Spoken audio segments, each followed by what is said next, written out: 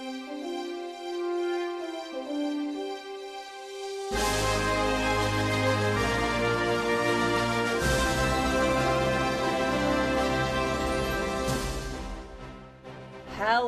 manifestors. We are back with another earth-shattering episode. Wow. It is your host, Blair. And your host, Rebecca. And we are taking on something we've been teasing for Tantalizing. probably years at this point. And weirdly, I still feel like I personally only brushed the surface of my topic. But before we get into flight in all its forms, let's talk about what's up. Rebecca, talk to me. I heard you went to your first ever bachelorette party. I did go to my first ever bachelorette party, and it was great. I have like a bad reputation for my fear of large social gatherings that involve a lot of high octane socializing. But I overcame my fear. No, you don't have a fear. Well, I have a reluctance, maybe. You have a reluctance, but I think you secretly love it, and you just talk a big game in case you ever want to dip, which I respect. Wow. I mean, that's a call out, an on-air call out that, as the editor-in-chief here, I might just excise for my own personal benefit. Rebecca's a secret extrovert, but go on. Wow. You have more podcasts than your average Joe, is all I'll say. But I don't attach my real identity really to any of them. I don't promote them in my personal life. No, I know, but I'm just saying. Except for Manifest Destiny, because, the manifestors are literally all of our friends. I mean, the manifestors keep it close. They're keeping it tight. No, we have a large German fan base that's raring for the new season. Shout out to our German fan base, whoever you are. As always. I'd love if you would reach out so we could connect personally and maybe bring you on the podcast to get an international perspective. We'll do it. We will also come there for a live show. You just need to provide. Oh my God, yes. Flights and housing. That's a live show from the Berghain. Mm-hmm. Okay, so tell us about your bachelorette experience. I mean, it was great. I was universally referred to as Bachelor Rebecca because I was more fun than anybody I think expected from me. I really cosplayed like we weren't still living in a pandemic. Wait, what was the location? It was in Charleston. So, my God. COVID's not a thing down there. It's just the bachelorette capital of the world. Yeah, it's the bachelorette capital of the world. It was that very much. We took a boat out during the day, and the Charleston Harbor is a brown body of water. But lo and behold, we start leaving the harbor. No, you turn that corner. It's beautiful. No, it wasn't ever really beautiful. But it's 10:30. I've only had one drink, and I see, just as we're pulling out of the harbor, 2 fins. And I say, oh my gosh, everyone, I just saw 2 fins come up in the harbor. And everyone's like, Becca, you're drunk. And I was like, maybe, my tolerance is low. It's very early to be drinking.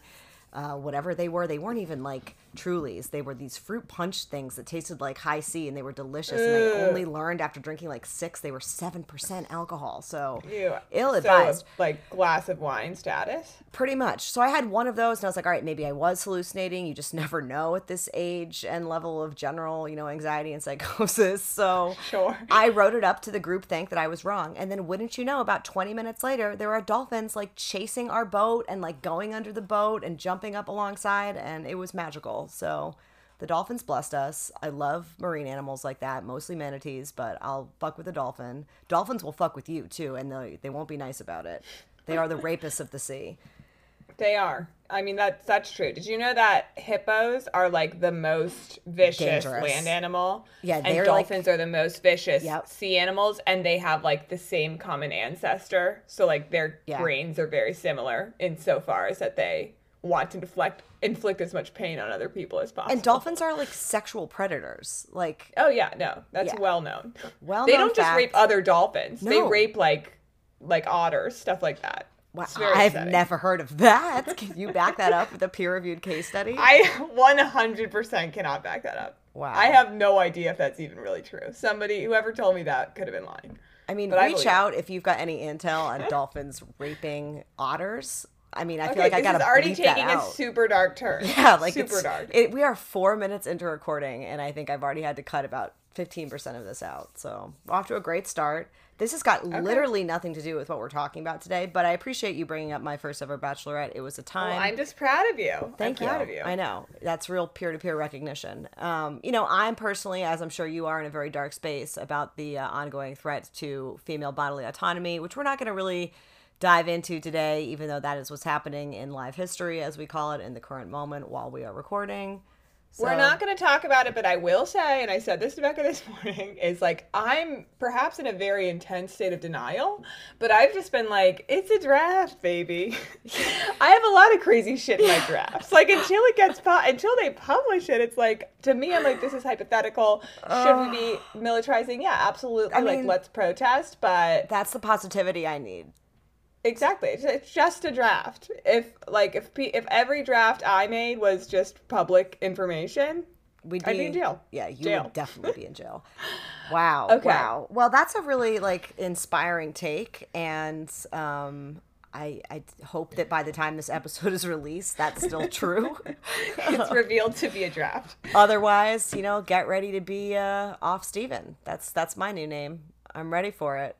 Okay, so we're not talking about abortion, reproductive rights, bachelorettes, or any of that today. We're talking about flight and the American dream. And we're talking about the majesty of watching a vessel rise up into the sky as if from nowhere. The majesty and the terror. Defying gravity. Yep. Yeah. Yep. I mean, could burst into song, but neither of us are singers. So I think instead Blair is just going to take it away with our first segment today. What are we talking about, Blair? So we are talking about the Wright brothers and the very first flight. Ever heard of them? And I got to tell you guys, so did I do a very good job researching this? No. But I also think I learned some important stuff, which is I'm not interested in the physics or mechanics of flight. Great, me neither. So there's going to be some stuff that maybe we just...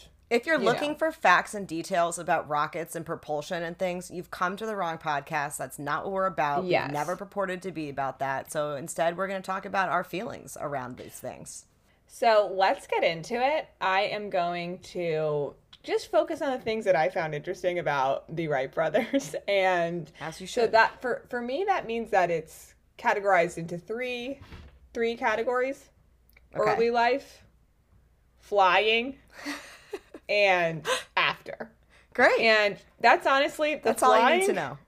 The flying is going to be a lot less prominent than one would think for an ID on, the Wright brothers flight.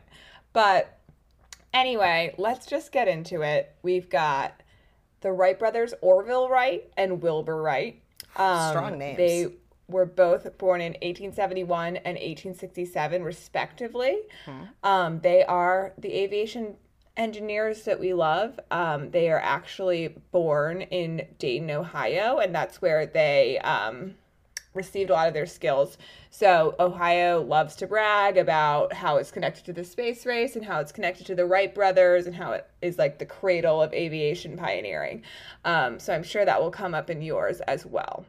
So do you have astrology signs for these guys? That's my number one question. What are the signs? What do we got here? So I do. So we've got Orville, Orv as we call him, was born August 19th. So he's actually right on that cusp. He's a Leo. Yep. And then we've got Wilbur, April 16th. So he's an Aries. So what we've got here is two fire signs, two natural leaders.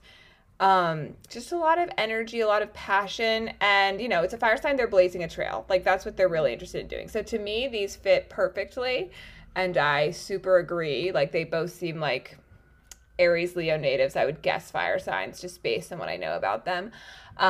Did they have any other siblings or just the two of them? Oh, they were one of 7. Holy moly. So it makes it a little sad that they got to be best friends and got super rich together and the rest of their fam didn't. Yeah, bummer. That's something I'm going to focus on later. Yeah. But so anyway, just to give you some very quick reasons we love them is that they invented, built, and flew the world's first successful motor-operated airplane. So motor is really important because before there was a lot of interest in that stuff, but they were mostly gliding. So they made the Got it. first controlled, sustained flight of a powered, heavier than air aircraft with the Wright Flyer, as it was called, on December 17th, 1903. Wow. Should be noted that that's during Sagittarius season, which is the third and final fire sign. So Wow. these men were fuego. And this happened in Kitty Hawk, North Carolina, in the course. Outer Banks. Which I didn't really know where in North Carolina it was. It's like straight up like on the main drag of the Outer Banks. So Let's go. that's just kind of interesting. Like, I guess if you go to the Outer Banks, as one is wont to do, it's very easy to just pop into the museum and like see where it really went down and stuff. So just a quick little plug for Kitty Hawk, which is now known as Kill Devil Hills. What? Not sure What was why. wrong with Kitty Hawk? That's such a delightful, confusing name. Well, no, it's still called Kitty Hawk, but it's like a region of Kill Devil Hills. Ew. I Very know. dark. So they were also the first to invent aircraft controls that made fixed-wing powered flight possible. So as you can tell by the way I read that sentence, we're getting out of the depth of what I understand. Losing interest fast. Right when we go into fixed-wing powered flight. Yeah, I'm good on that. So I will just go into a little more about their early life, because their childhood was a little kooky. So they were 2 of 7 children. They had English and Dutch ancestry, and so Wilbur was born in Indiana. Orville was born in Dayton. Their dad was a bishop, so they moved around all the time. legal? And is it legal? I thought bishops He's a couldn't fuck. clergyman. Oh. He's a bishop in Church of United Brethren in Christ. So I guess it was just kind of like a newfangled, some sort of Protestant thing. He wasn't like a Catholic bishop. Oh, just some of that Protestant thing. Yeah, I don't know. I think it's probably like a less popular Protestant church that still had Okay. bishops or Okay. whatever. So yeah, just a random fun fact, but on their mom's side, they were related like kind of distantly, but still significant to the Vanderbilt family. Oh. But they never had that Vanderbilt money ever. So they were a pretty itinerant family, and the dad was very insistent. He never gave them middle names. He just tried to make their first names super like impactful and distinctive. So they were both named after clergymen that he admired, and they went mostly by Will and Orv to their friends. As you would too if your name was Wilbur or Orville. Yeah, exact. I mean, I like Orv. I like Orv, but not Orville. Except I don't Orville know. Peck is iconic, so maybe it's coming back. It grows on you. But anyway, so most people call them that, and they were kind of known as like the bishop's kids or the bishop's boys. So like whatever town they were in, they spent a lot of their childhood and time in Dayton, Ohio, but they did move around a ton. Like Iowa, all sorts of stuff. And then this is the kernel of innovation, is that when they were living in Cedar Rapids, Iowa, their father brought home a toy helicopter for Orv and Will, and it was based on an invention of a French aeronautical pioneer. But it was, like a little toy. Just it was like made a of prototype? paper. Did It was made of like bamboo cork. No, but it was also just like a toy. It wasn't like Right. It was like, ooh, the rubber band makes the rotor whirl. It was like 1 foot long, and Will and Orv were just playing with that thing till they broke, and then they Wow. built their own. Wow. Yeah. So in Chills. later years, they both pointed to this as like, whoa, we're interested in flying. This Like, single ever- thing is it. Everything else is about this. Ever since we had that weird toy airplane from France, we loved it. I mean, I think like a subtle theme of this episode is going to be like the fixation on this stuff is Totally. required to do it. Like you have to be singularly obsessed with airplanes if you're going to be good at it. And if not, like if it's just like a casual thing, don't do it. Like I don't want to get in the plane with you. Well, I think what's really interesting about the Wright brothers versus like the space race and the Apollo missions is that there was like very overt business gains in flight and in flying. Like there were a lot of other people concentrically being like, holy shit, if we could move like cargo in the sky, it would be extremely lucrative. Or like if we could sell this and license this Right. to an army and like move troops this way, conduct battles this way, like that would be super lucrative. So were they weird physics nerds? To be sure, but they immediately knew I'm Monetize not it. even I'm not going to go into it a ton, but yeah, they were very focused on monetizing it right from the get-go, and they were super into like patenting it, like reaching out to like allied for like this was obviously pre-World War One, but it was like, yeah, we'll talk to like France and England and the US Army about what to do with this. We don't really trust anybody else. So anyway, they both go to high school, but they just move around so much that they end up just like not really finishing high school, but they were super good students, obviously. In 1886, Wilbur was struck in the face by a hockey stick while playing an ice skating game, resulting in the loss of his front teeth, never replaced. So Wait, what? he'd been super big. I mean, they didn't have the technology back then. So he just was toothless? I will say that nowhere does it say he never had them replaced. I'm just always going to think of him as not having two front teeth. Okay, so that's not a fact. That's just a colorful embellishment. But from here on out, I'm also now going to picture this man flying a plane absolutely toothless. So prior to this accident, Wilbur had been like super athletic, outgoing, like was planning on playing sports at Yale. And then he spends the next 3 years, like basically housebound, really brings about a change in his personality, becomes very moribund, and he's at the same time caring for his mother who was terminally ill with tuberculosis. Wow. And so he's basically just taking care of his mom, reading his dad's library, which is mostly religious stuff, but obviously he's like a man of letters, so there's other stuff too that gets him interesting. And so Orville drops out of high school after his junior year, but also it's more like the family moved, and he's just like, I'm done with school. I'm going to start my own printing business, and designed a printing press with Wilbur's help. That was like the first thing they designed together. Wilbur ends up joining the print shop, and in March they launch a weekly newspaper called West Side News. And they're kind of thriving, like considering how young they were, like literally running a newspaper at the age of like 17. Yeah, what? I know. Like they were real entrepreneurs. This was my big takeaway that I wouldn't have expected, was like they were just like constantly hustling. Yeah. Hustling. So after like this, the weekly newspaper, it kind of gets bought out. And then they just use their printing press to focus on commercial printing. But anyway, so they have this whole little printing business, and then they're like, you know, it's sweeping the nation at a wild rate. Guess. Planes? Toy planes? I don't know. Not toy planes. Bicycles. Oh, of like course. Apparently bicycles, people were losing their minds for, you know, a penny farthing, Wow. like all different types of shapes of bicycles, because they'd kind of just been invented and put into the mainstream, and like also able to be like mass produced for the first time with Holy shit, you know, I feel like I know where you're going with this. Like bicycles, like that's, where do you think I'm going for? well, this? that's like, you know, you have to roll something along to get it to fly first. Like, is that like the landing gear is based on a bicycle? I think they're all pretty related. Like I think all machines are like, okay, we figured out how to like stop something using this brake. Like how can we apply this?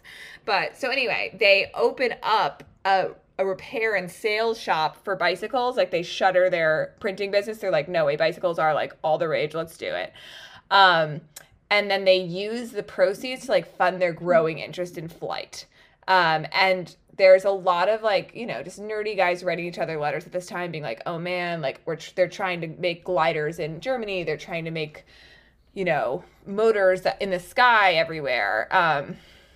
And there's this guy, Otto Lilienthal, in Germany. And in 1896, there's a lot going on in flight. Like there's a guy in Chicago that's trying to test gliders. There's people like using sand dunes in Lake Michigan. And then Lilienthal, the German guy, is killed in a plunge in a glider. Oh, no. And this really lodged in the minds of the boys, the brothers, because they were like, his death, they cited it as the point when their serious interest in flight research began. I don't know why. Maybe they had death wishes. It's really not clear. Yeah, that's super dark. They're like, we got to get more into this. Well, once they got really famous, they were like, we owe it to Lilienthal. Like, he is our greatest precursor. We owe him a great debt. Like, the whole world does, etc. So they, like, always were shouting him out. And they were like, This is so pretentious. They're like, yeah, no, we started drawing on the work of Sir George Cayley, Leonardo da Vinci, Oh, God. Lilienthal. I don't know. Maybe Leonardo da Vinci's drawings are that good, but they basically begin mechanical aeronautical experimentation that year in 1896. And they always, and then this is important because we're about to get into some stuff that's not that interesting and I'm just going to glaze over it. But they always, as brothers, like wanted to present a unified image to the public and share equally in the credit for like everything that they did, like the printing press, the bicycles, and then of course, their greatest accomplishment, the airplane. So they write like in 1899 to 1900, they write My Machines, and Wilbur was writing My Machines and My Plans before Orville was super involved, and then they went back in and changed them to like our plans, what we did.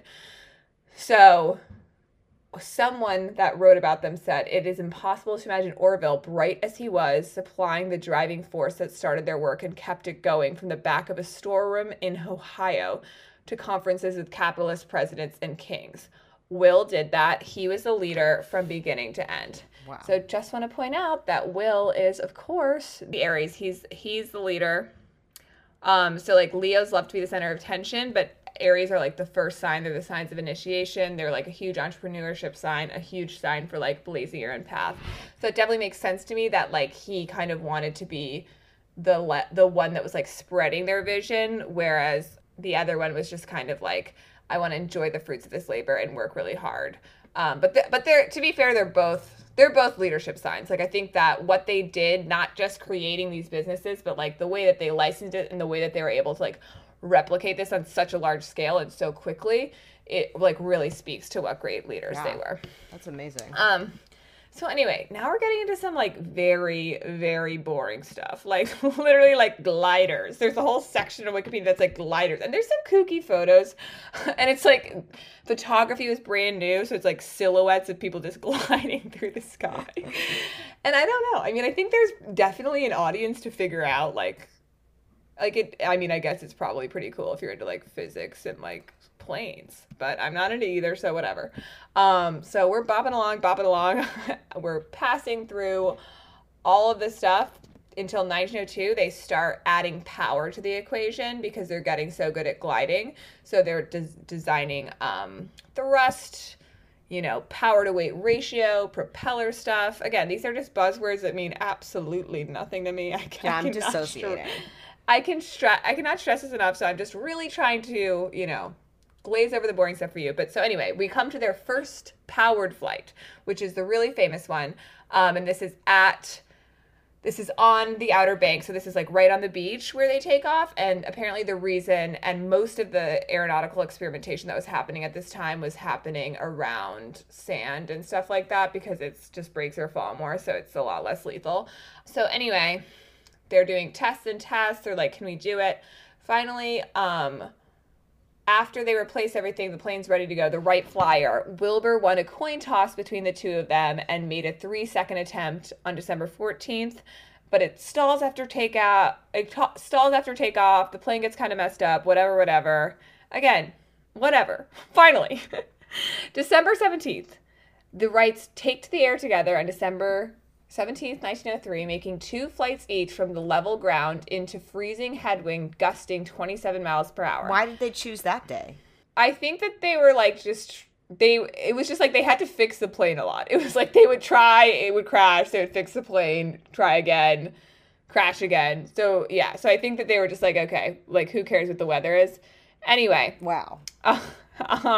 So the first flight by Orville at 10:35 a.m. So it can only be operated one at a time. So technically it's Orv that is doing this first, but it's Wilbur that has the vision. So it was 12 seconds at a speed of only 6.8 miles an hour over the ground, which to be frank, I run faster than that. Like that is crazy. We are giving them a lot of brouhaha. No, I mean, obviously it's like, good for you, live your truth. We innovated beyond this so quickly and we're able to commercialize this so quickly. It's so impressive, but it's very humbling to like look at these pictures of their gliders and of the first flight and be like, no, it was literally 12 seconds long. They were going like a 9-minute mile. So the speed at this point is determined by how fast these guys can run.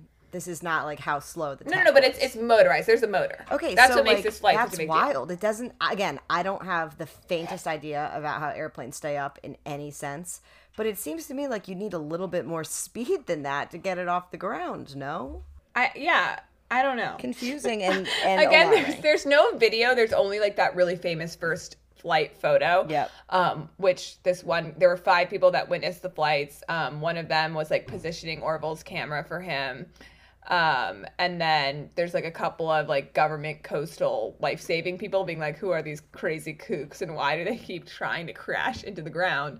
Fair So, question. After they haul the flyer back from the 4th flight, a powerful gust of wind flips it over several times, despite the crew's attempt to hold it down, and sadly severely damaged the Wright flyer. Never flew again after that day. Wow. I know. So they shipped the airplane home, and later they restored it, and like now it's displayed in a bunch of different places. It's at the Smithsonian right now. So it only in the flew Air and once? Space Museum. Well, it flew 4 times in one day, but yeah, just one day. Wow. That's such a One day, like motorized flight, like what we consider the first flight. crazy. So the first thing they did was be like, send a telegram to their father, and they're like, inform the press. And the Dane Journal refuses to publish the story, saying that the flights were too short to be important. Devastating. I know. And so anyway, against them, like a telegraph, someone leaks it to the press and writes a highly inaccurate news article, like really exaggerating it. And they had to like correct it and be like, it was actually only 12 seconds, but like, we're still pretty stoked. So it was really sad. But anyway, so it didn't really create this big public excitement. Even if people knew about it, like at the time, like the news faded pretty quickly. This was like a 1 or 2 day blip in the news cycle. So and this like is not more of like even a retroactively famous thing. It was not like yes, a big deal. Yes. Interesting. So then this is where things start to get boring again, really zoned out when I was reading this. Then they spend a lot of time, quote unquote, establishing legitimacy. They build new planes, they get new people involved, like they're getting other engineers to help them, etc., etc. And, Dayton, the people that wouldn't even run this story when they wrote home to their dad from North Carolina. There's now so much like rah-rah about them, and they're national heroes. But it's crazy because the newspapermen and the public in those days were like, we don't really believe it. But now Dayton has retroactively like claimed the Wright brothers as their own, even though they spent a lot of like this took place in North Carolina and they kind of grew up bopping around all over.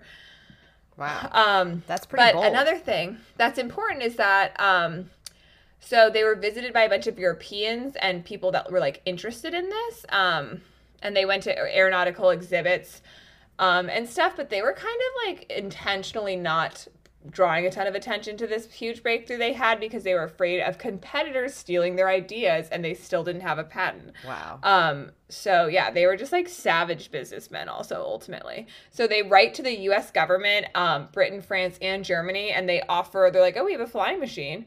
And then they were rebuffed because they insisted on a signed contract before giving a demonstration. Like, these are, like, shrewd-ass men in Kitty Hawk, New Jersey. Like, how wild is that? So, anyway, the U.S. government is spending a lot of time on aerospace, and they're just like, no, we're not interested, whatever. Blah, blah, blah. They get some contracts. They get some European contracts and finally contracts from the U.S. Army to expand their research and make more stuff happen. This is just a side note, not super interesting, their first public showing, but they go to France to do a public showing, and some newspapers were calling them bluffers. Oh. For bluffers. Yeah, got it. But this is used like 3 or 4 times in the article being like, I ain't no bluffer. So anyway, so they made it, so even though their flights weren't that long, the general public was still like blown away because they were able to like turn and stuff. Like they had a lot of autonomy on the plane, I guess. I don't know. Again, not that big of a, like not that interesting, but the French public like really is loving this way more than Americans were when they found out about it. Anyway, so there's some bad stuff that happens. The model flyer.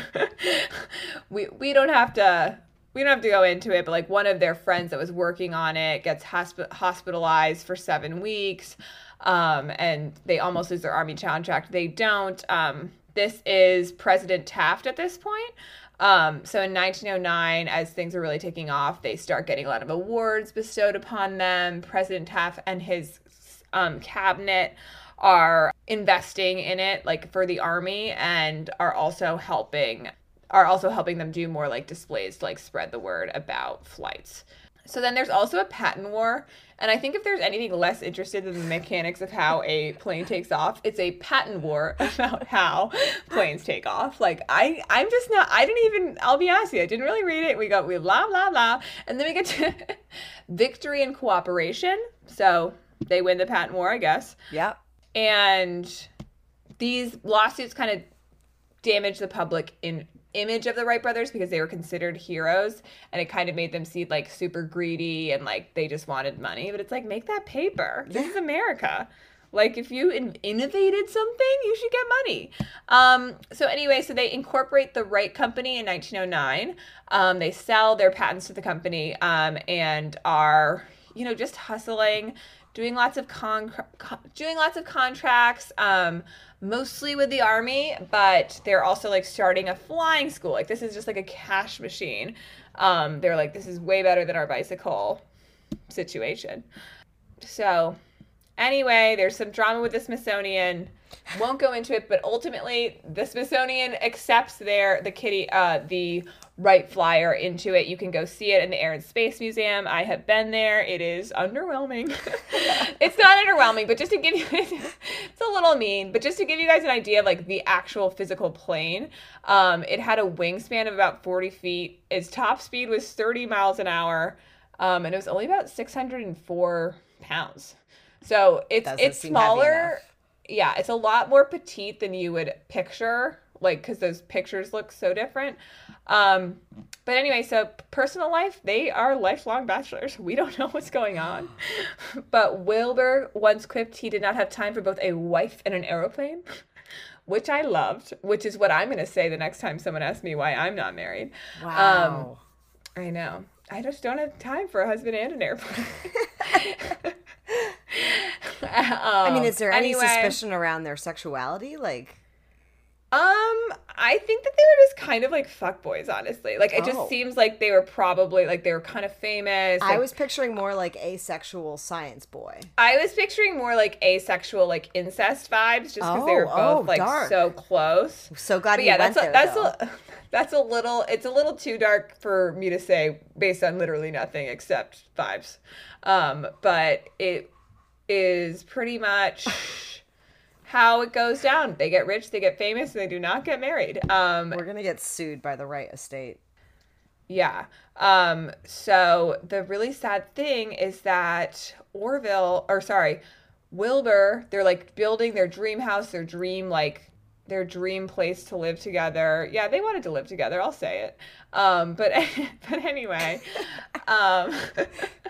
so Wilbur doesn't live to see the completion of their dream brother home because he gets ill on a business trip in 1912. And at first he's like, oh, I just had some bad shellfish at a banquet. No. And then he falls ill again, diagnosed with typhoid, and he just like lingers on for a while. That's happens with the typhoid.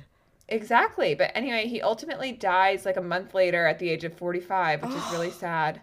So young. His father wrote about Wilbur in his diary, a short life full of consequences, an unfailing intellect, imperturbable temper, great self-reliance, and great modesty, seeing the right clearly, pursuing it steadfastly. Wow. He lived and died. Wow. Did he spell right with a W? No, but I would have loved that. I love to see wordplay in my 19th century journal. Same. So glad we're on the same page with that. But so as I mentioned before, Wilbur was like kind of like the business mind. I mean, they were both business minds, but he was like the super aggressive one about like expanding their vision. So after Wilbur dies, Orville takes over. Obviously, he takes on. He moves into that house that they built, and a few of their siblings move in, and their father. And then Milton dies in his sleep at the age of 88. Wow. Sadly. Wow. Like, he outlives his brother by so much. And yeah, he made one last flight as a pilot in 1918. And literally in just those 15 years between his first flight and his last flight, like it was just night and day. Like this is 1918 when his company was like gearing up to like armor all of Europe and all the allies for World War One, which is wild. That is so wild. I know. I mean, I think that's like another big overarching takeaway of this episode is that this all happened in such a compressed period of time. Like exactly. Well, this definitely mentions that Orville dies in literally 1948. So that's crazy. he lived from the horse and buggy age to the dawn of supersonic flight. Like when he died, they were already breaking the sound barrier, which is crazy. And you guys should all read the Wright stuff. That's just a side recommendation. I just love the Wright stuff. But basically, that's what you really need to know. But I do want to say, because I'm just interested how this is going to come into it.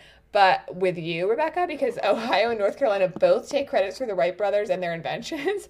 Ohio because they developed and built their designs in Dayton, and North Carolina because Kitty Hawk was where it actually went down. And if you look at their like state coins, like North Carolina's is like first in flight and it's like a picture of the Wright Flyer and stuff. And then Ohio is like birthplace of aviation pioneers and it has the Wright Flyer and a spaceman on Drama. it. And it's like, okay, because John Glenn and Neil Armstrong were both born in Ohio. So there's been a lot of there's bad blood between the states of North Carolina and Ohio over this apparently. Wow. So yeah, that's all I really have. That's all the non-boring information I found out. I mean, that was a lot. You made it seem like you had no research at all, and you really just took us on a voyage. Okay, well, I'm glad you feel that way. It was a Wikipedia-driven voyage, but a voyage nonetheless. And I'm just glad I found out that it's almost scarier to me how recent all of this is. Like how short of a time period is like not something you think about, but like I'm very afraid of flying, so I don't love thinking about the fact that it's like, yeah, no, like 110 years ago, they could only keep this shit above ground for 12 seconds. Yeah, I don't like it when you put it like that. I also the other thing, this is not about flying or anything really, but I don't trust tunnels at all. Who does? Like, that's been going on for 50 years. Like, how do tunnels work? How do they build them? How did we collectively become okay with them? They became underwater so tunnels. Normalized. Like, underwater tunnels. Like, I'm so sorry. I didn't consent to that. Now you're just on a highway and suddenly you're underneath the Chesapeake Bay. Now it's literally your only way. Totally agree with you. Know exactly what terrifying tunnel you're talking about. Hate it. Yeah. Yeah, so that's all I got for you guys. And please reach out if you have any questions about anything I didn't cover, because I can guarantee you I'm not interested in it. But I would welcome your information about it. I just couldn't get it together to read about the gliding. Well, or the patents. You're in good company because I couldn't bother to learn about any of the rocket ship stuff. So, this is, again, not a podcast for technicalities. This is a podcast about Americans doing things and the things that cause them to do it, some of which are astrologically ordained. We don't make the rules. We're blazing our own trail. We're pioneers. We ventured to ask, what if we had a history podcast but didn't really do that much research for it? I mean, I don't have time for a man and an aircraft. I don't have time. Yeah, I couldn't simply do both.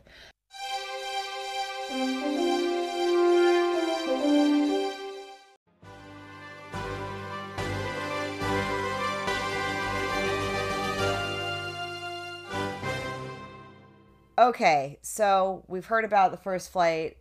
Now we're going to talk about the moon and the lunar landing.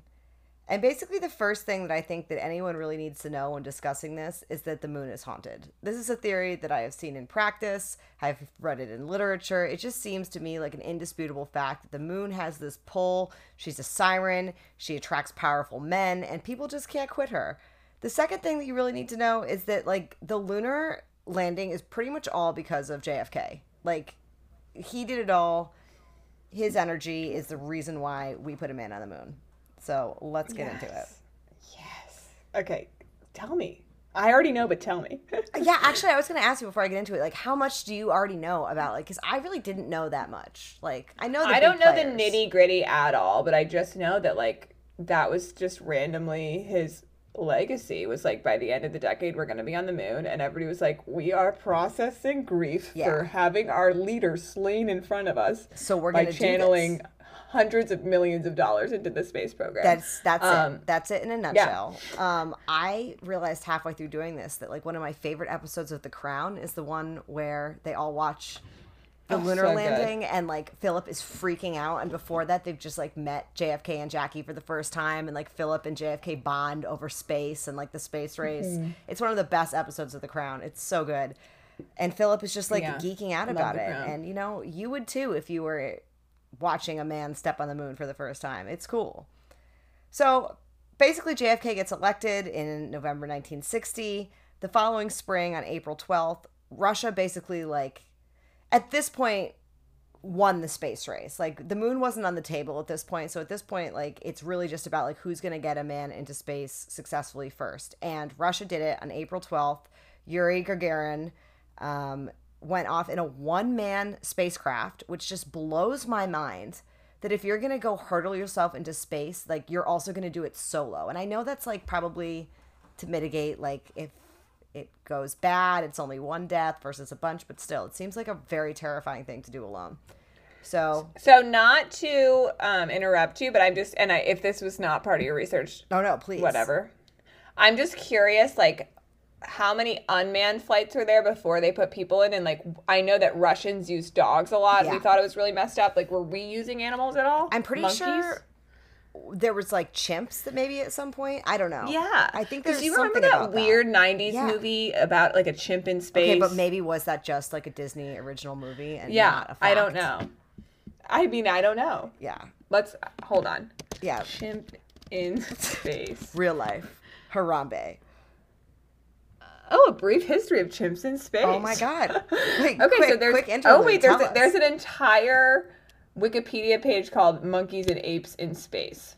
So, wow. When did it first start? Before you get into it, let's just shout out before humans went into space in the 1960s, several other animals were launched into space, including numerous other primates. Wow. So that scientists could investigate the biological effects of spaceflight. Oh my God, these pictures are so cute. It's all these little monkeys. Yeah, I think they're fine. But like, I like that it's like really shouting out who they are. It's like, okay, Albert, a rhesus macaque. He died of suffocation. But pouring out for Albert. Albert was followed by Albert II, who survived a flight but died on impact. Wait, this is so sad. Blair, what the Albert fuck? III. Okay, you're right. Okay, you said it right. I know that you have this documented problem of like raising your voice in delight when something is truly dark, but like you getting excited reading these monkeys' names to be like, oh, he suffocated. Oh, he died on impact. Like it's just the darkest thing you're right. Conceive. I cannot laugh at this. No, you can't. It's all staying in. But like I'm going to use this. Anyway, this is going to get played in court one day for like a custody hearing.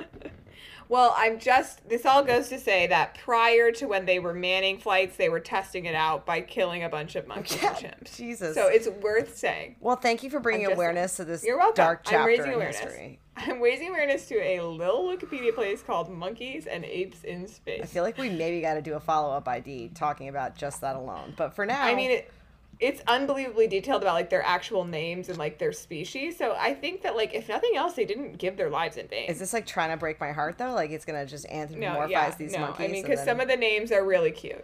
I'm not even gonna tell you because they're too cute. Maybe you should put some of the best pics on Instagram, just as in memoriam. So dark. I will definitely be doing it in memoriam. Okay, yes, go on. Okay, so basically Russia in April 1961 essentially wins the space race for the time being by putting a man in a Vostok spaceship, goes around Earth. His name's Yuri Gagarin, and he was born March 9th, which is out of Pisces. Yes, I'm Pisces. getting so good at this. You really are. Pisces, nothing to write home about, and I also feel like he was not the brains of that operation anyway, so like maybe let's not give too much credit to the astronauts. No, but he was the first man to do it, so I feel like I gotta just give him a little bit of a shout out, but that makes sense that he was just sort of like a beta Pisces and like wasn't really doing much.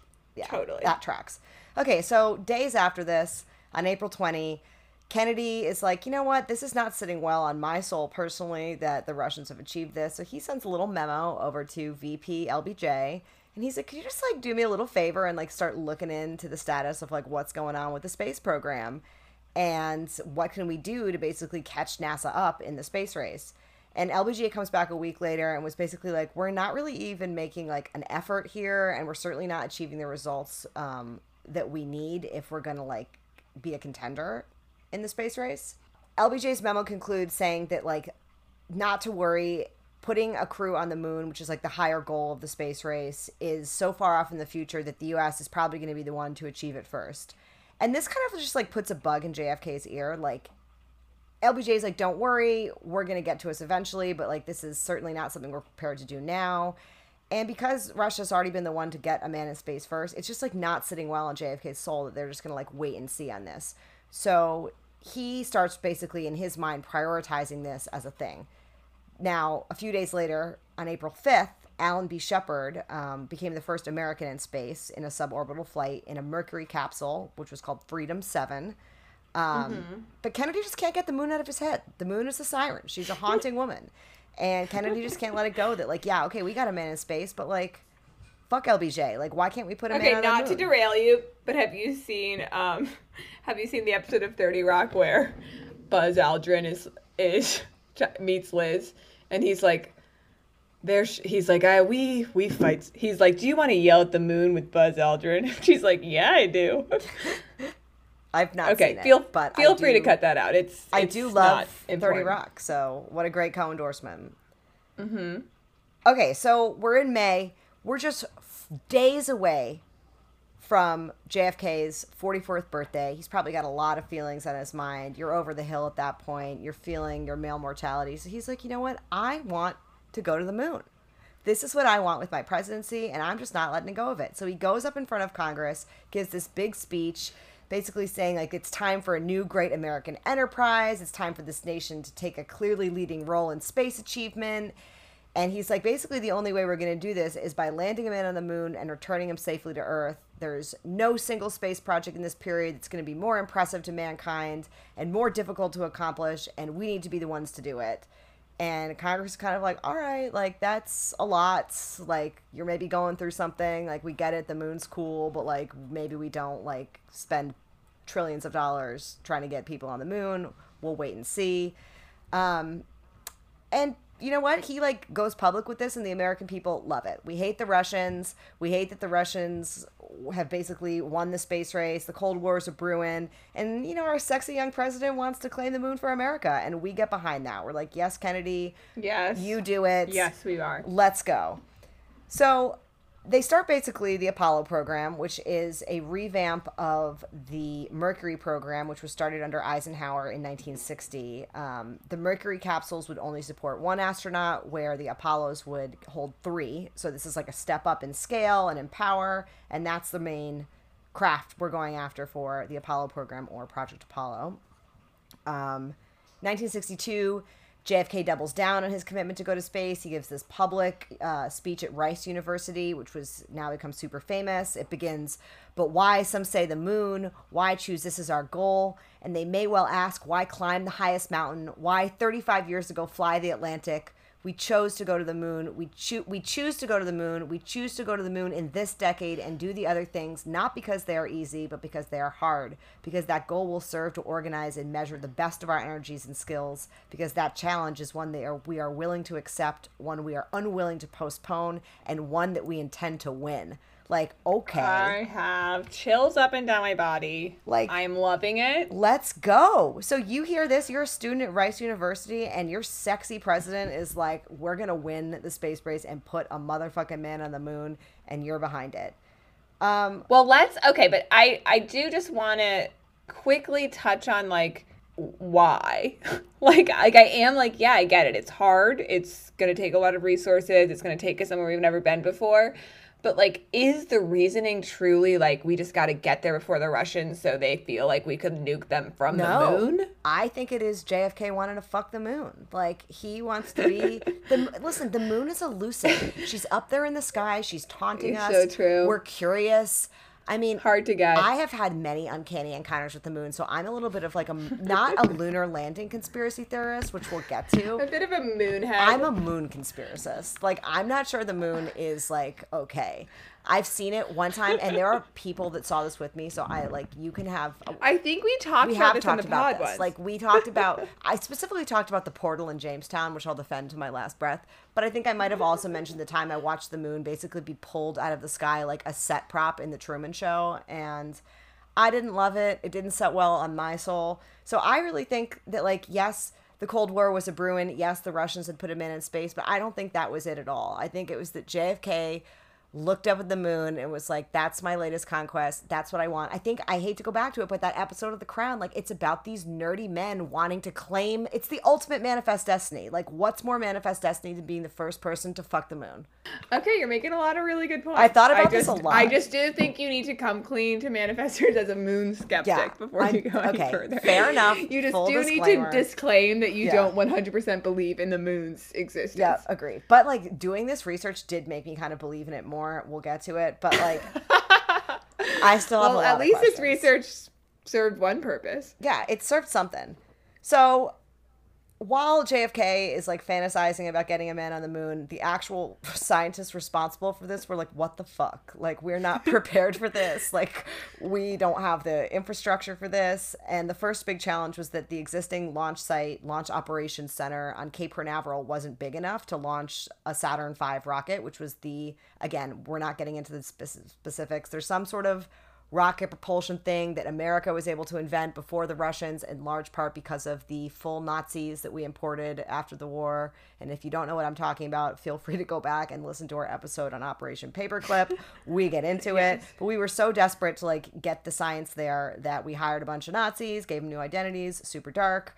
And we basically build whatever thing one needed to have enough power to get a 3-man rocket, the Saturn V, to the moon, allegedly. But Cape Canaveral wasn't big enough, so they have to build a whole new launch operations center a little bit down the road on Merritt Island.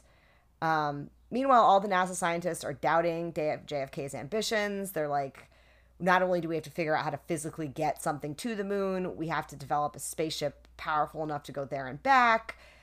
Again, not trying to get into all these logistical details. I simply don't understand how airplanes stay up, let alone a spaceship. But basically, facing all this pressure from the naysayers in early 1963, JFK almost caved and collaborated with the Russians to put a man on the moon. Like, they had, like, back and forth about, like, it's stupid for us to be wasting our respective resources separately when we could combine our intellect and do this together. This was like a thing, and I didn't really read too much. So this could have like ended the Cold War. Like, could have, but JFK's like, you know what?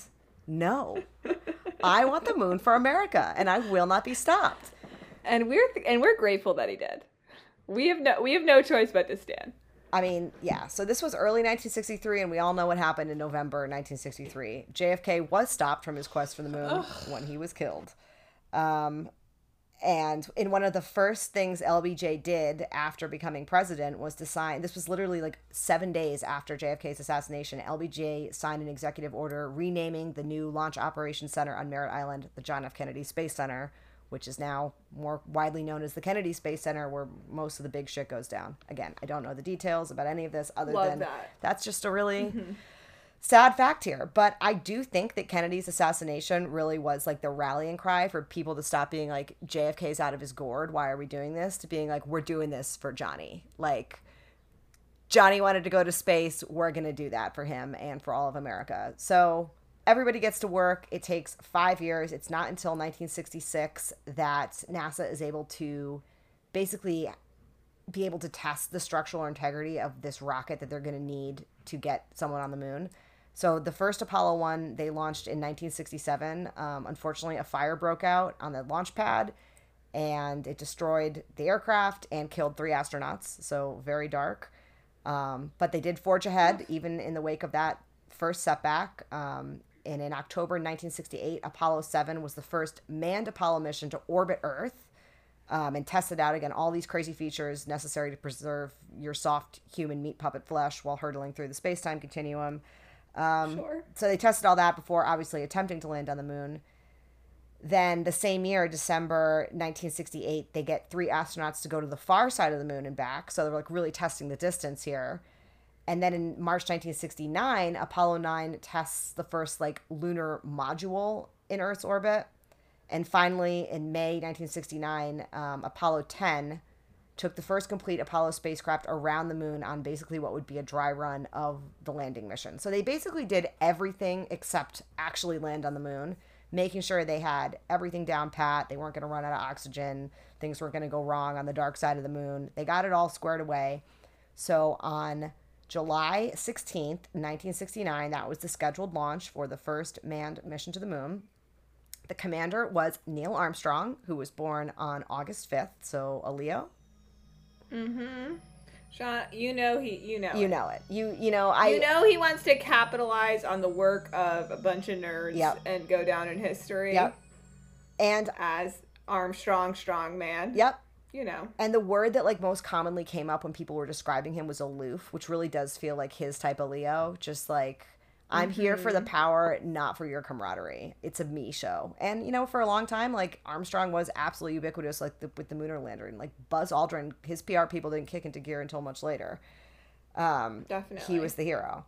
So the command module pilot was Michael Collins. He is born October 31st, so Scorpio?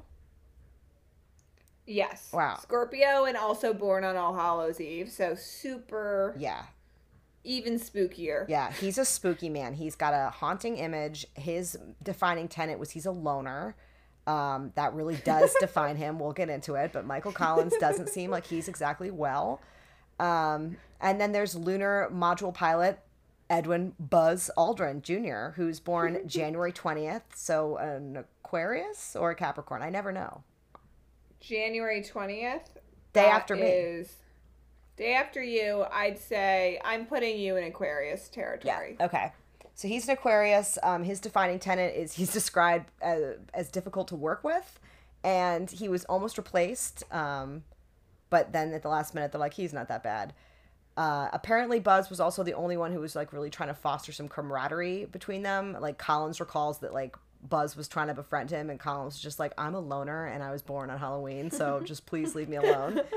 So their working relationship... Love this dynamic. Thank you for painting such a great picture. It's borderline toxic. It's like three people that, like, don't really get along, don't really know each other. Their just relationship was described by somebody as amiable strangers, which really doesn't feel like the secret sauce for putting three men in a rocket and launching them on the moon, but, you know, that's what happened. 1969, it was a crazy time. It was a crazy time. So loner Michael Collins was actually the one who designed the lunar mission insignia. They wanted something that was like, we're going to represent a peaceful lunar landing by the U.S. So they landed on an eagle carrying an olive branch in its mouth, in its beak, rather, to convey to the moon that we come in peace, just in case, you know, the moon is sentient or has aliens on it. Like, we're coming in peace. We've got an eagle, a very fearsome looking eagle, mind you, with an olive branch in its mouth. So that's not that surprising. The flight was watched by an estimated 1 million spectators on the ground. Like, they were in the highways and the beaches and, like, congregating in the launch site. So it would have been bad if it went wrong, which, you know, shout out to our episode on the Challenger. R.I.P. Oh, God. So dark. R.I.P. VIP attendees included Chief of Staff of the Army, 4 cabinet members, 19 governors, 40 mayors, big faction of mayors, 60 ambassadors, 200 congressmen. There were over 3,500 media representatives present. So just like a big presence. This is a big deal. This is not like the Wright brothers' first flight where nobody really could give a shit except for like maybe Dayton sometimes. Like, these guys were out in droves. And at 1:32, the Saturn V launched Apollo 11 successfully, and off it went into orbit, everyone cheering. It went on to travel over 200,000 miles in 76 hours. Again, this is where it gets boring. I start losing interest. It enters into lunar orbit on July 19th, so a few days later. And then the next day, on July 20th, the lunar module, which was called the Eagle because they really went with a theme and they stuck to it. And the Eagle was manned by Armstrong and Aldrin, and poor Collins had to stay back with the ship. And Collins, like, later, like, wrote a whole autobiography where he, like, goes out and claims, like, no, I, like, never felt lonely when the other two guys were, like, walking on the moon and I had to, like, sit with the ship. And And then he like backed it up in his biography. He's like, well, also, and this is direct quote, not since Adam has any man known such solitude. Like that's how he described his time in space. So like maybe he did actually feel a little bit butthurt from that. Oh, sad. So I feel a little bad for Collins, but also like he creeps me out. So Collins stayed behind. The other two go off. The Eagle begins its descent to the lunar surface around 4:17, touches down on the southwestern edge of something called the Sea of Tranquility, which again, like, oh yeah, what is going on the moon? Well, guess what? First of all, you can name it anything you want, and we're going Sea of Tranquility, and this is just a side plug. Author of Station 11 and The Glass Hotel, Emily St. John Mandel, she just came out with a new book called Sea of Tranquility about colonies on the moon. Wait, I did not know that. Yeah, no, it came out like 2 weeks ago. I haven't started it yet, but it's on my nightstand right now. Wow. I'm looking at it. I'm very excited. I'll keep you posted. I'm trying to finish Disorientation right now, which is weirdly taking me forever, even though it's pretty good. Wow, I was literally going to endorse Station 11 and talk about if you want some like weird space. Well, if you want even weirder, even more space stuff, definitely read Sea of Tranquility. Is this a Manifest Destiny book club pick? Like, I'm literally going to send you a picture of it right now. It's literally the surface. Wow, I like want to wrap up and download it. Like, this is very exciting. Well, I haven't started it yet. Wow. But yeah, very exciting. On. Okay, so basically, yeah, they land on the Sea of Tranquility, which is now a book by Emily St. John Mandel, and that's when Armstrong sends his iconic mission control message, "The Eagle has landed." At 10:39 p.m. So, nighttime, but it's the moon, so who knows what's going on up there. Armstrong exits the lunar module and descends the ladder, and there's a televised camera attached to the side of the spacecraft that's recording him and transmitting the video to Earth, where hundreds of millions of people watched. It's more than that, because I read that it was estimated that 20% of the world's population watched man's first steps on the moon. Well, I do have to say, not that I'm a conspiracy theorist, like I do think that all of this happened, but oh God, it just seems absolutely wild to me that there was like basically live streaming from the moon in the year 1969. I mean, so like yes, shout out to, but it's like crude satellites, I It's guess. I don't know. Yeah, not a doctor. Just saying, it's a little fishy. No, it's transmitting a signal. Listen, we're gonna get to it, the conspiracies and why they're all nonsense, but. Yeah, I mean, I think it's just crazy that you, like, can't get a flight off the ground going more than 6 miles per hour, and then, less than 100 years later, we're griping about, like, transmitting a satellite image from the moon to Earth. Like, wild. Wild. So after Armstrong steps off the ladder, he does the whole iconic, that's one small step for man, one giant leap for mankind. You all know it. You all love it. Just icon behavior. Aldrin joins him about 19 minutes later. They take some photographs. They plant the U.S. flag as a nice fuck you to Russia. They run a few scientific tests. They end up having a little chat with Nixon via Houston. Nixon's the president now. And by 1 a.m., they're back in the lunar module and the hatch is closed. And get this, I didn't know this, they sleep on the moon. They just go to bed on the moon. They're like, all right, that's fine. We're just going to take a little snooze on the surface of the moon. That, to me, is the craziest thing I've learned here. Like, the amount of, like, disoriented I would feel being like, I'm the first person to step on another planet, and now I'm just going to camp? Who has no trouble falling asleep anywhere? White men. I mean, they like, sleep soundly. Literally, I was just talking to one of my friends being like, how wild is it that boys just close their eyes and go to Close their sleep? eyes. I sometimes will wake Steven up just out of rage and the feeling of like injustice totally. that he just simply closes his eyes and about 2 to 3 minutes later he is sound asleep. Can you imagine? It really, I actually cannot. I can't like either. I have, and I can literally date my insomnia to like the day I hit puberty. Yes. It's like as soon as you start having like wild crazy thoughts and Yep. you need to go through like an anxiety list every single night, like Yep. that's where the sleep goes. I can't get a sleep, and then my sleep itself is not very restful because it's just like horrific dreams. Like I have like conquered my dreams to such an extent. Like I have teeth falling dreams out all the time, and last me night, too. Oh my god, I have all teeth the falling time. out dreams It's all the routine. time too. It's constant. It's just like a background thing of dreams. But last night, this is why I know therapy's working.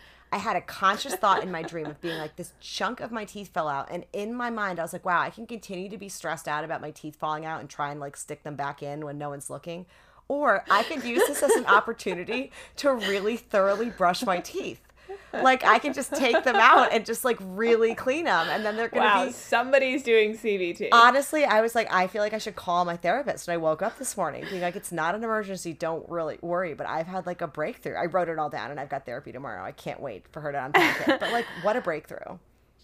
Yeah, that is a huge break. I feel like I have such an ability as, like, kind of lucid dreamer, like, where I'm like, okay, I'm not, like, loving this plot line. Like, let's maybe walk down that alley and see what's going on over there. Like, it's like I'm making all these decisions like I'm in some sort of horrific sleep video game. But it's, like, not restful. And it's another you wake crazy up and thing. you're tired.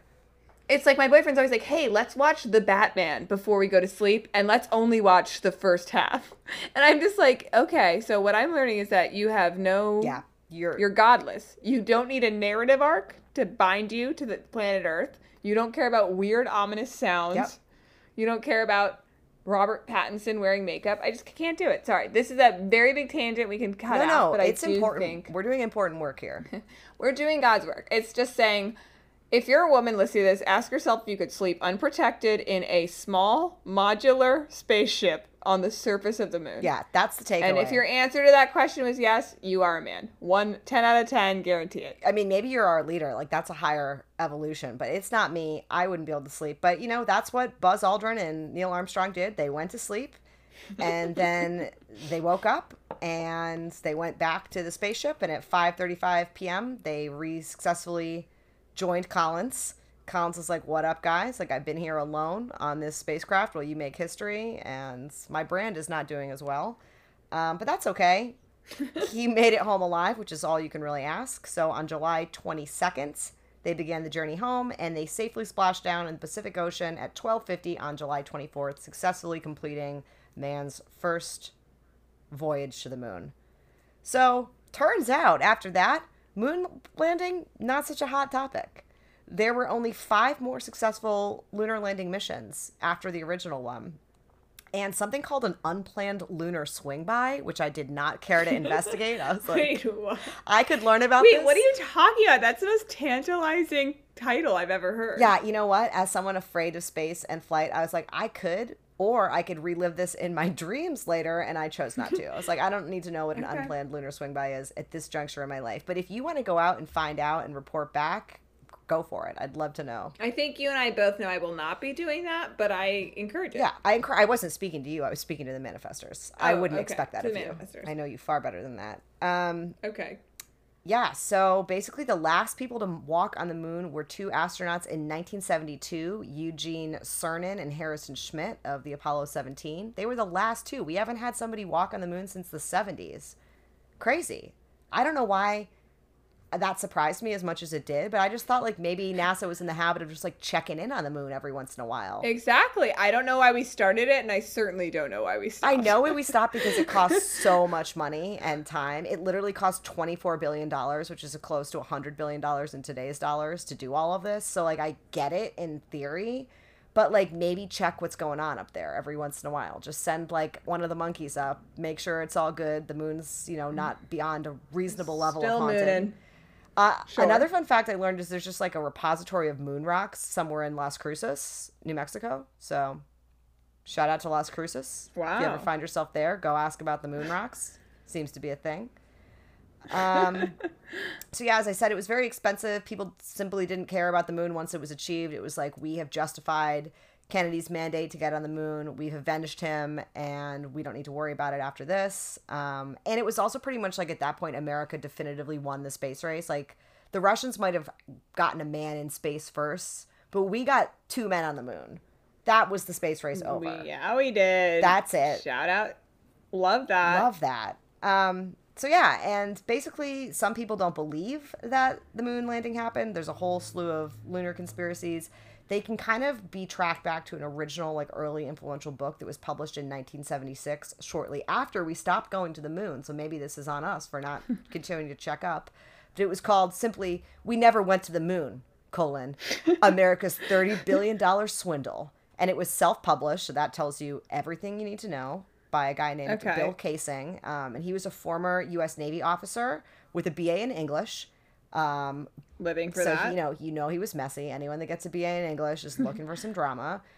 Sure. He had no knowledge of rockets or technical writing and was hired in 1956 by the company that built the F1 engines used on the Saturn rocket. Again, means nothing to me, but he was kind of hired, as most English majors are, with no real credentials for this job, and just Sure. sort of like made it work. We're all out here hustling.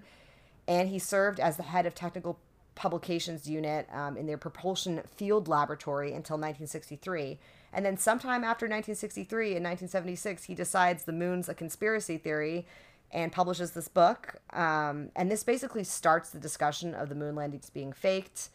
The book made some claims that like a successful crewed landing would have been calculated at 0.000.17%. Like, I don't know where he got that figure. No one's been able to back it up. Just basically said a bunch of things like it would have been easier for NASA to fake the moon landing than actually go there. That's a very popular one. People like to be like, well, it would have been way easier to stage like a set and all of this stuff than actually put men on the moon.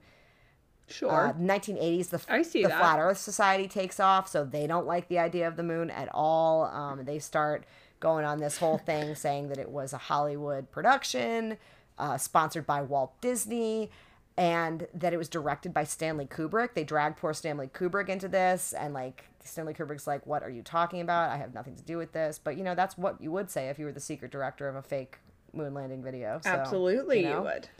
A lot of the moon landing conspiracists focus a lot on the photos that NASA took and say that there's like oddities about the film, but a lot of photography experts have proven that that's just like a consequence of taking fucking photos on the moon. The moon's got some different rules. I choose to believe them. Another bunch of conspiracies about like human beings not being able to survive on the moon, which is stupid because they were in suits. Fox ran some stupid TV show about how 10 astronauts and civilians related to like the crewed spaceflight program were murdered, and it was part of like an alleged moon cover-up, which feels very on brand for Fox. But as far as I'm concerned, in 2008, all this was definitively closed when Mythbusters busted all of these conspiracy claims and proved they were all wrong. And I go by what Mythbusters says, so that's that. And that's all she wrote. Okay. That's the moon, baby. I didn't get super into like the logistics of like And the that's Soviets, the way but, it is. I wanted to keep this America-centric. Russia is not in Sure. my good graces at the moment. Nor should it be in anyone's. I'll say that much. Okay. We covered a lot of airspace. We really did a lot. What a pun. We covered a lot of air and a lot of space. Am I right? We sure did. We did that. And I hope you guys were enjoying this long ride. I mean, I don't think it was that long. No, I think time's flying. Time is flying, and it is a flat circle, and relativity is a thing. So true. All right. Well, love that. Any closing thoughts? I mean, endorsements. Read Station 11. Watch. Oh, read the Right Stuff by Tom Wolfe. Okay. It's a really love interesting Tom look, Wolfe. kind of relevant to both of these. It's about the test pilots that like broke the sound barrier and then moves on to be about the astronauts. So, and it's all like very interesting, like post-war family. Great. Because it's like all these like 22-year-olds and their wives on the GI Bill like move into like random Arizona sounds to like become astronauts, and like, oh, it's so good. I feel like I'm not doing it justice, but read Station 11, read Sea of Tranquility, and go take a look at a picture of JFK. Treat yourself. Treat yourself. I got one last closing question for you. Favorite space movie? Okay, what a question. So I hadn't seen Apollo 13 in a really long time. Yeah, I and haven't seen that remembered since it like came out. Well, no. But then I rewatched it and was like, oh my God, they don't even go to the moon? This movie sucks. Yeah, actually, so that was one of the things that surprised me today. It was like, there's no like big Hollywood movie about the moon landing. Maybe because it was a Hollywood production from the start. You just never know. That's so true. But I mean, I do love Gravity. Oh, Gravity is so good. My favorite thing ever is when Sandra Bullock just looks out into the middle distance. Is like, I hate space. Halfway through the movie, I'm like, this is the greatest script I've ever seen in my life. It's so stupid, but I love it. For hating space? Yeah, she just literally looks out and goes, I hate space. And the way she delivers it is just like so ridiculous, and it's the silliest but also most serious movie ever. It's great. Okay, I took it dead seriously, and I loved it.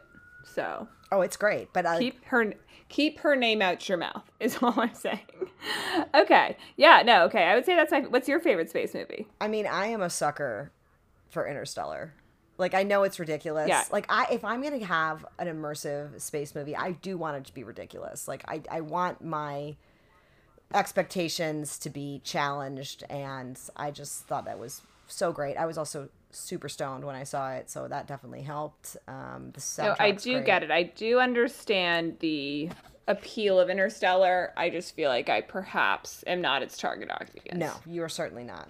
But I also will just make a quick casual pitch to my favorite space odyssey of all time, which, some that know me from my early nascent days would guess that it's Battlestar Galactica, which is high up there. You cannot beat Battlestar Galactica. But I think I've maybe plugged this before. I've plugged it everywhere. You got to watch The Expanse if you haven't watched it. It was on Sci-Fi. It got canceled. Jeff Bezos saved it. Now it's on Amazon. It's the only good thing Jeff Bezos has ever done in my book. And it's a great show. So there's a lot of good space stuff out there. Keep dreaming. Keep shooting for the stars. If you're the kind of person that's not freaked out by the mechanics of flight, go for it. Let's colonize Mars, baby, but not with Elon Musk. Somebody else, please. Bye.